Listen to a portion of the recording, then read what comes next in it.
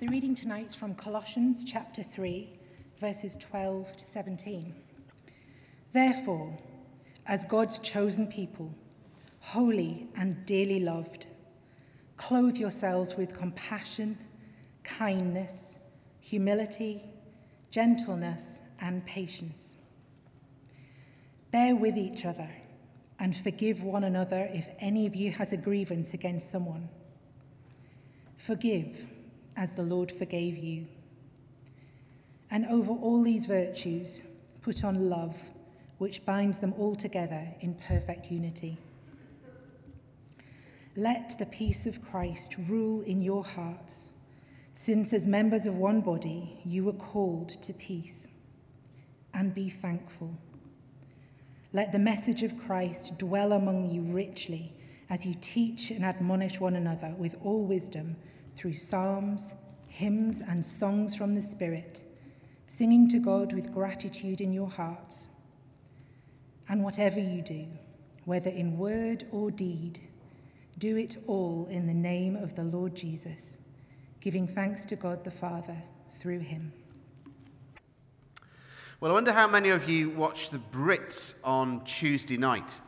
It was apparently the 40th anniversary. The Brits have been going longer than Malcolm and Carrie have been mission partners at P&G's. But the Brits used to be just hilarious to watch because all sorts of things went horribly wrong. But this year there were two standout performances, one by Stormzy and one by Dave. This is a picture of Dave. If you haven't watched either of these performances, this one was just amazing, where this rapper called Dave played the piano and rapped for about 7 minutes opposite another keyboard player, and the keyboard in between them was a video screen full of 3D imagery that descended into, it made playing that thing look pretty poor, really, Lucy. It was just phenomenal. Not that you are poor, but it made playing that. It was just amazing. Look it up on YouTube. It was just incredible. And then Stormzy came on at the end, and he just went from performance to performance to performance, and it finished up with about, 90 people on stage. And I texted Mark Cameron, our worship director, and said, Stormzy has really set the bar quite high for Easter Sunday this year. Because our hope was to put together a sort of orchestral choral extravaganza for Easter Sunday. And Mark texted back and simply said, yep. Because Stormzy had sort of set the bar there in terms of, it finished with the whole group, 90 of them, being rained on. So they had water pouring down from the ceiling, and they just finished absolutely drenched and singing. And it was just a phenomenal performance. But one thing struck me about both Dave's performance, where in the middle of it he called the Prime Minister racist, which was quite controversial, and then, maybe not, and then also Stormzy, both their performances really were really, really angry. They were what they were because both Stormzy and Dave are incredibly angry. Their music often expresses the anger that they have felt growing up as young black men in South London. Both of their performances, both of their songs, both of their raps were characterized by anger, but also now their music was characterized by anger, but also their music was characterizing them.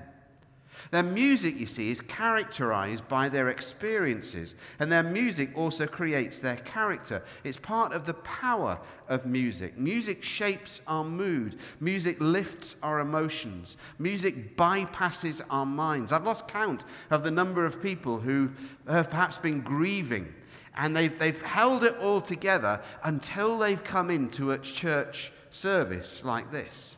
And all of a sudden, we've started to sing a song, and their defenses have been got under. Suddenly, their heart has been unleashed. They've been broken open by the music. The music just bypasses intellect and bypasses rationale and gets straight to people's hearts, straight to people's feelings, and straight to people's emotions. That's what music does. If you've got an Alexa or a Siri or whatever device that's actually listening to you rather than providing you music that you can listen to, you can change how you're feeling by saying, Alexa, play happy music. And suddenly, as your Alexa gives forth happy music, your spirits soar. Things begin to look a bit different, even as you're eating breakfast. Now, worship music has the same power.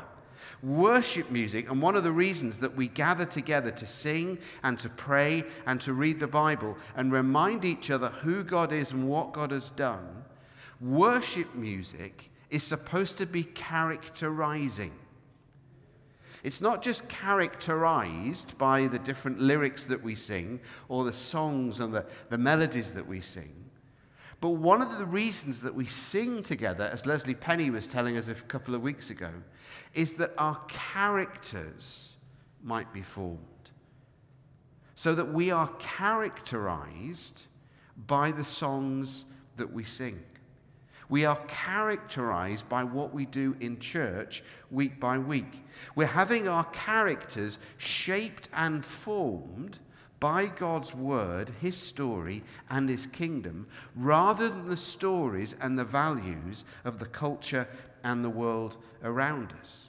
It's one of the reasons why we're quite careful about the songs that we sing or don't sing here in church. You might not believe that, but we actually critique it on a Monday morning, and we're fairly strict. And we say, well, that song, the tune may be great, but are the words true?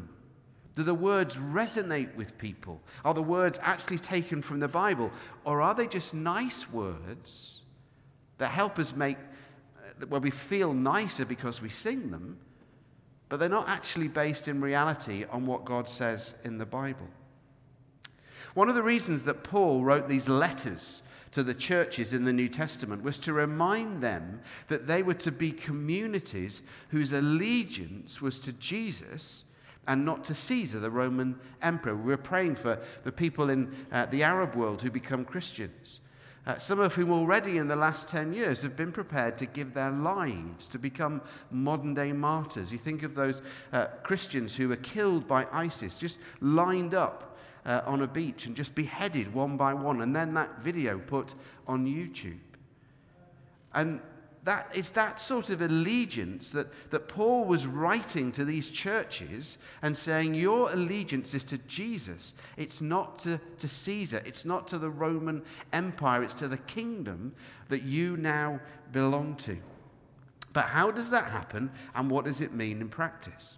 Well, one of the clues is found in tonight's passage that Becky read for us a few moments ago, Colossians chapter 3 and verses 12 to 17. In the opening section of what we call chapter 3 in Colossians, Paul has been outlining, he's been describing what it means to belong to this thing called the church. Now, churches come in different shapes and sizes. We're a church of about 1,000 people. That church somewhere in Turkey is a church of about 6. Probably that church is an amazing church to belong to. I'm not asking you to comment about this church. But Paul is saying this is what a church should look like. This is what it means to belong to the kingdom of God. And this is what it means to belong to a community that expresses the kingdom of God. And in the first 11 verses of what we call chapter 3, he reminds these early Christians what it is to belong to Jesus, what Jesus has done for them. And then our reading begins with a very important word at the start of verse 12, therefore. Therefore.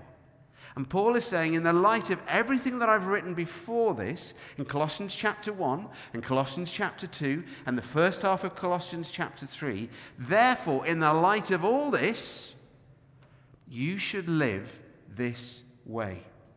Paul's just described this new community, this thing called church. In verse 11, the verse before where our reading begins, he said that in the church there is neither no Jew or Gentile, circumcised or uncircumcised, barbarian, Scythian, slave or free. It's his version that he's writing to this church in Colossae of what he said in Galatians chapter 3. There is neither Jew nor Gentile, slave nor free, male or female, for you are all one in Christ Jesus.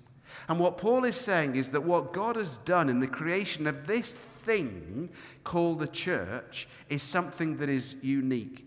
From now on, there are no national or traditional, tribal or geographical, social or cultural, gender or ethnic divisions between Christians. So we are all now, whether we like it or not, if we call ourselves part of the church, we are all now brothers and sisters. Look around at the people around you. Just sneak a look in front to your left and to your right. This is the lot that you're going to be stuck with for eternity.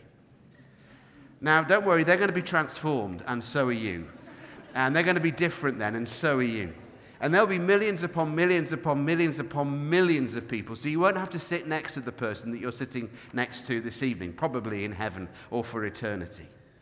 But this thing called the church is unique. There is nothing like it on planet Earth, where there's no tribal or geographical or gender or national differences between us, but we are all one in Christ Jesus, Paul says.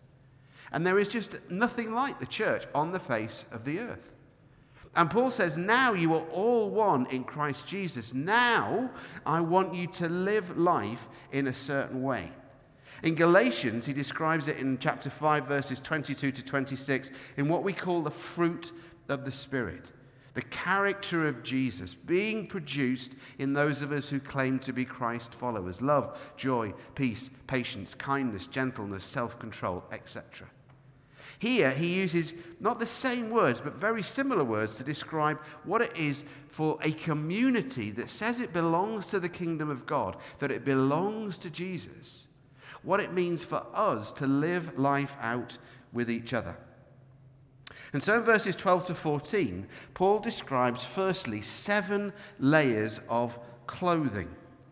He says, therefore, as God's chosen people, holy and dearly loved, clothe yourselves with compassion, kindness, humility, gentleness, and patience. Bear with each other, forgive as the Lord forgave you, and over all these virtues put on love. This is one of my favorite episodes of Friends. It's the one, if you remember, where Joey goes and gets all Chandler Bing's clothes, including his underpants, and he puts every single item that Chandler has got on top of each other. And it gets really dodgy when he starts to do lunges, and Chandler just goes, and then they fall out with each other. Now, layers are really important living in Edinburgh. If you haven't lived here very long, you won't have discovered that yet. But if you're a student, maybe in their second term, you're beginning to discover that layers are really important. And layers are actually what we take for granted in living in Edinburgh. You just get used to putting layer upon layer upon layer upon layer of clothing. We had forgotten. We'd been living here for about 5 or 6 years, and we went down to South Manchester to see my parents where they were living when they were still alive. And we went into Manchester, and we suddenly realized that everybody around us on the tram in Manchester, because they have loads of trams in Manchester and they work, and they take you to places that you want to go.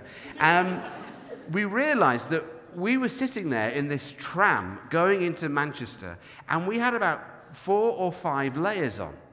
And we had the kids, they had layers on. And then we looked around us, and people were in shorts and T-shirts in Manchester. And our kids were not in T-shirts and shorts. They were in layer after layer. And so we started stripping off layers off our kids until they looked comparatively normal. We get used to wearing layers of clothing. Paul says, if you are to live the life that God wants you to live, you are to clothe yourselves with these layers. Compassion, kindness, humility, gentleness, patience, forgiveness, and love. Paul says, clothe yourselves with them. Literally, the word means drape, surround, embody yourself with these characteristics. It's the Colossian version of the fruit of the Spirit. So that when people see a group of Christians, they see compassion, kindness, humility, gentleness, patience, forgiveness, and love. That's how people should know that we belong to Jesus. Not by the purity of our doctrine, not by how loud the songs are that we sing, but they see in us the characteristics of Jesus. I wonder, as you think about your life, as you think back over the last 7 days, as you think back with the people that you spend most of your time with who are not yet Christians, would they describe you as somebody who was a person of compassion, kindness, humility, gentleness, patience, forgiveness, and love? I was thinking about that this morning as Libby was preaching on this passage, and I was thinking back because I was leading this morning's service, and I thought back to an incident that occurred on my way to church this morning. If you've been through Stockbridge, where we live, Scottish Gas are putting a whole new mains, and it's going to be closed for about 6 months. And there's a one-way system in operation in Stockbridge. You can only go one way. The clue's in the word, one-way system. And I was going the right way, one way, when a cyclist came towards me the other way.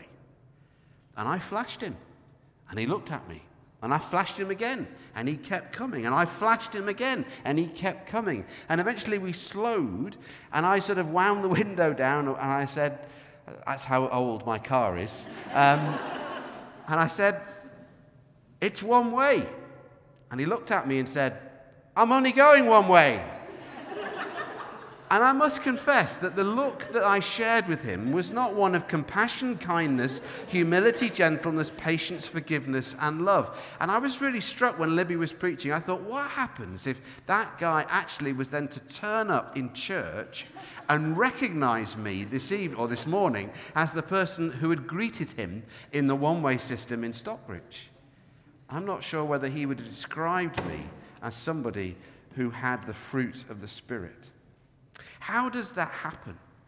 How does the fruit, the character of Jesus, be reproduced in you and me? Well, Paul gives us a clue in the next verse, verse 16. Let the message of Christ dwell among you richly.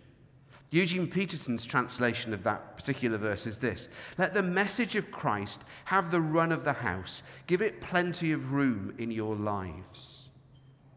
Literally, let the word of Christ take up permanent residence in your life.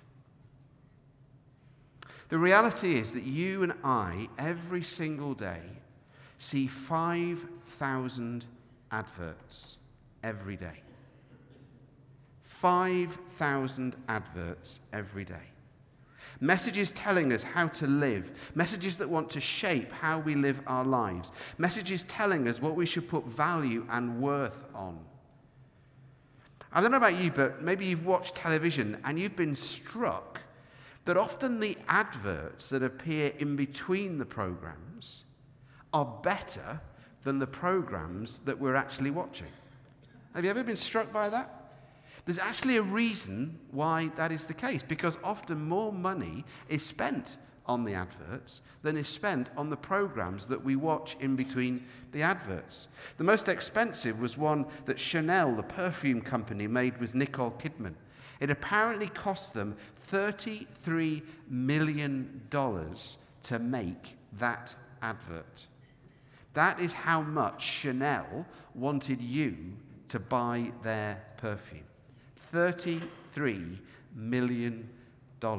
So it's no wonder that that advert that had Nicole Kidman sort of flitting through Paris, looking Nicole Kidman-like, was actually often more impressive than the programs around which it was framed. So my simple question for you and for me this evening is, if we're getting 5,000 adverts a day thrown at us, by contrast, how much are we reading the Bible? Because if this book is supposed to shape how we live and lead our lives, if this book is supposed to tell us how God wants us to live, if this book is supposed to inform us what we are to think of as important and valuable and worthwhile, how come often this gets more airtime in my life than this? And if we're seeing 5,000 adverts a day telling us how to live, then maybe we should redress the balance and spend a bit more time in this rather than in this. Get a Bible app for your phone or tablet. If you don't know what one is, get the YouVersion. It's the best one. It gives you a whole range of different versions of the Bible. Read the Bible. Listen to the Bible. You can download the Bible. You can hear David Suchet read the Bible in soft, melodious tones to you. Kathy, my wife, often goes into work, driving into work, listening to David Suchet read the Bible to her. It's a miracle she doesn't fall asleep while she's listening to David Suchet driving the car in. So read the Bible, but also look at what Paul says next. Again, confession, I had not seen what this verse says until this week. Now, I've been a Christian for 40 years. I've been preaching for about 30 years. I had not spotted what this verse actually says until this week. There's a confession for you. And then I suddenly saw it in a different light. What Paul says is, let the word of Christ dwell in you richly as you teach and admonish one another. And I thought, the Bible, that teaches. We teach and admonish one another as we look at the Bible. So when I'm preaching, I'm teaching, I don't do it very often, I admonish. As I open the Bible admonishes me. That's not actually what the Bible says. The Bible doesn't actually say that. The Bible says, let the word of Christ dwell in you richly as you teach and admonish one another with all wisdom through psalms, hymns, and spiritual songs. So we are to teach and admonish each other, yes, through the Bible, but we teach and admonish one another as we sing psalms and hymns and spiritual songs. So when you gather in a place like this on a Sunday, we're not simply singing to ourselves. Well, that's partly what we're doing. We're telling ourselves who God is and what God has done. We're not simply singing to God, although that's part of what we're doing. We're not reminding God who he is, because he knows who he is. But we're reminding ourselves of who God is, and we're giving praise to God for who he is. But also something else is happening. We are teaching and admonishing each other as we sing psalms and hymns and spiritual songs. I had never seen that before. Never seen it. 40 years as a Christian. But I'd never seen it as clearly as I saw it this week, that we teach and admonish one another as we sing psalms and hymns and spiritual songs. We remind each other.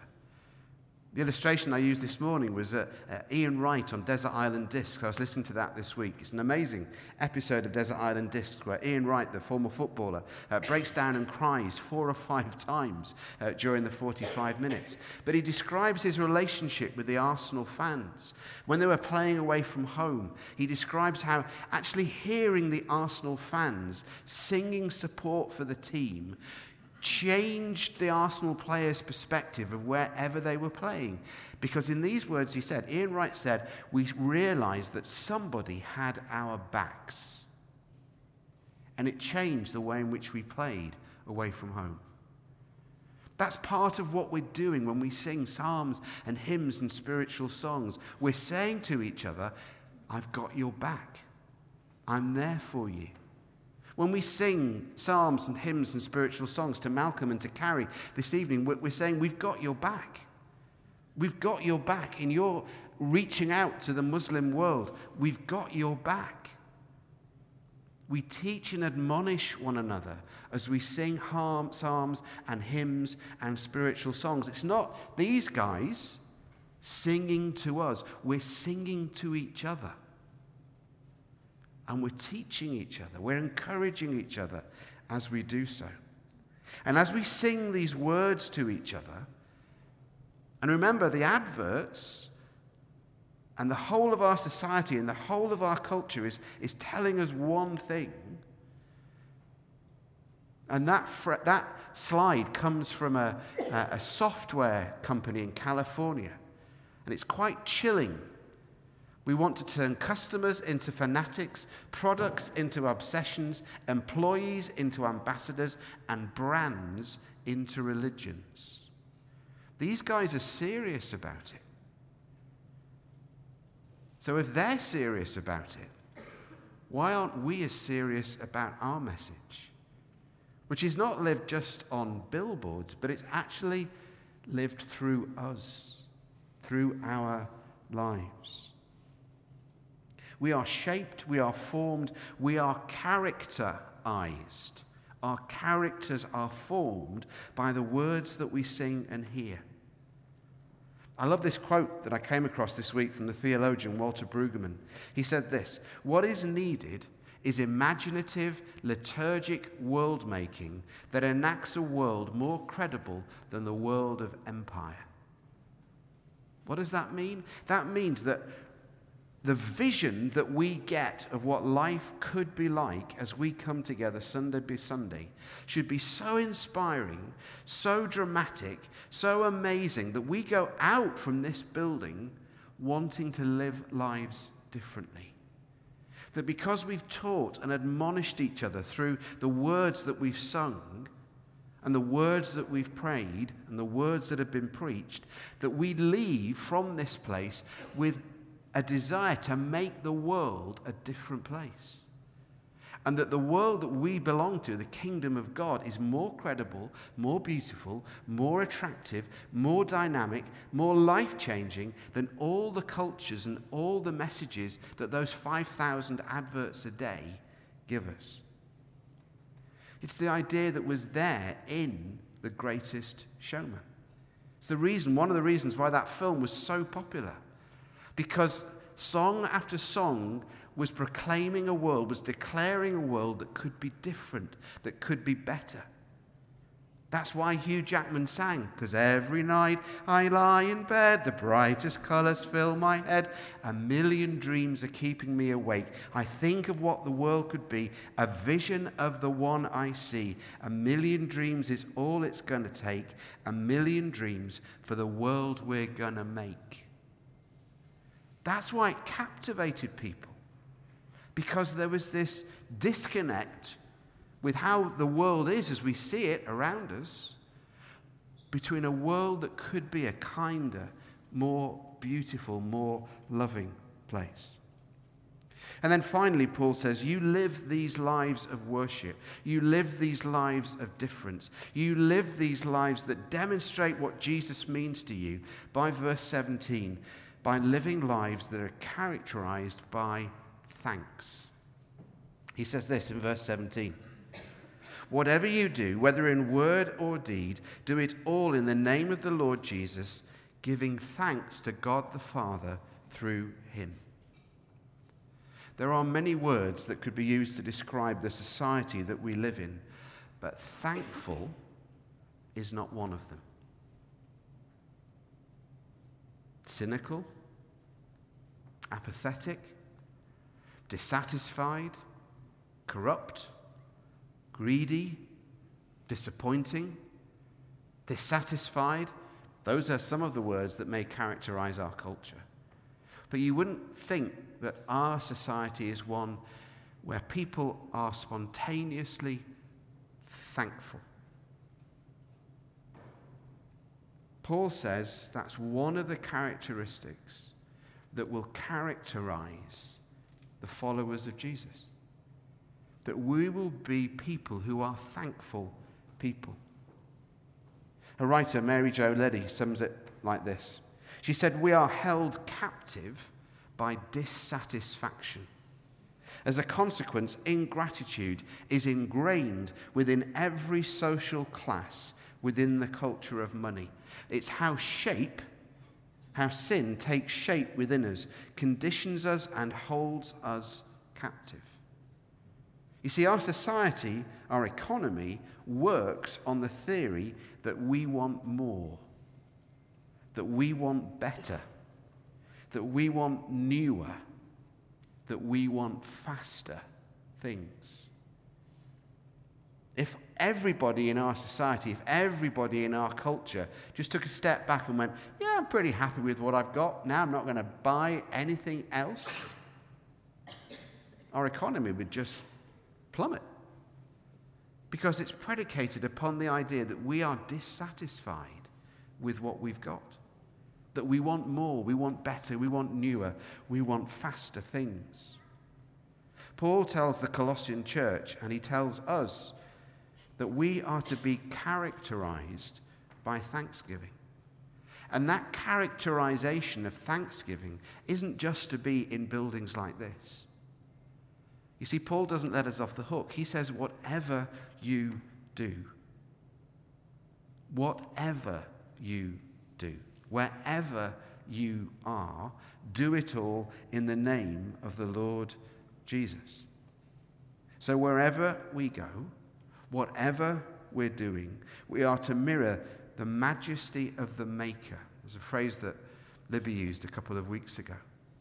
Your life and my life is to mirror the majesty of the Maker. And that's what it means for us to live lives of worship. So that we come and we worship in a building like this, and we sing songs together, and we teach and admonish each other through hymns and psalms and spiritual songs. We hear the Bible explained. We hear the Bible hopefully applied. And we want to go out of this place inspired to live a different sort of life with the life of God, the Spirit of God living in us and through us. And that as we go clothed with love and peace and patience and kindness and gentleness and all those 7 layers: humility, forgiveness, and love. We go out clothed with those things, but we go out and live lives that are thankful. What would it be tomorrow for you to lead, for you to live a thankful life, where at the end of Monday, as you look back on Monday tomorrow, the people who'd met you tomorrow go, you know what? I think Ash, he was thankful. I think Lucy was thankful. I think Ailey was thankful. I think Nate was thankful. I think Emily was thankful. That when they thought of you, they thought of somebody who was thankful. Imagine the impact that that would have upon someone's life. At the end of every 9 o'clock service that happens in this church, we use written liturgy. It's a more formal, quieter service, but the end is always significant. We say these words. The person who's at the front, whether it's me or Libby or Paul or anybody else, we say, "Go in peace to love and serve the Lord." And the congregation always respond, "In the name of Christ, Amen." And that's how every service should end. I read these words: with every ending of a service, there should be ascending. With every ending, there should be ascending.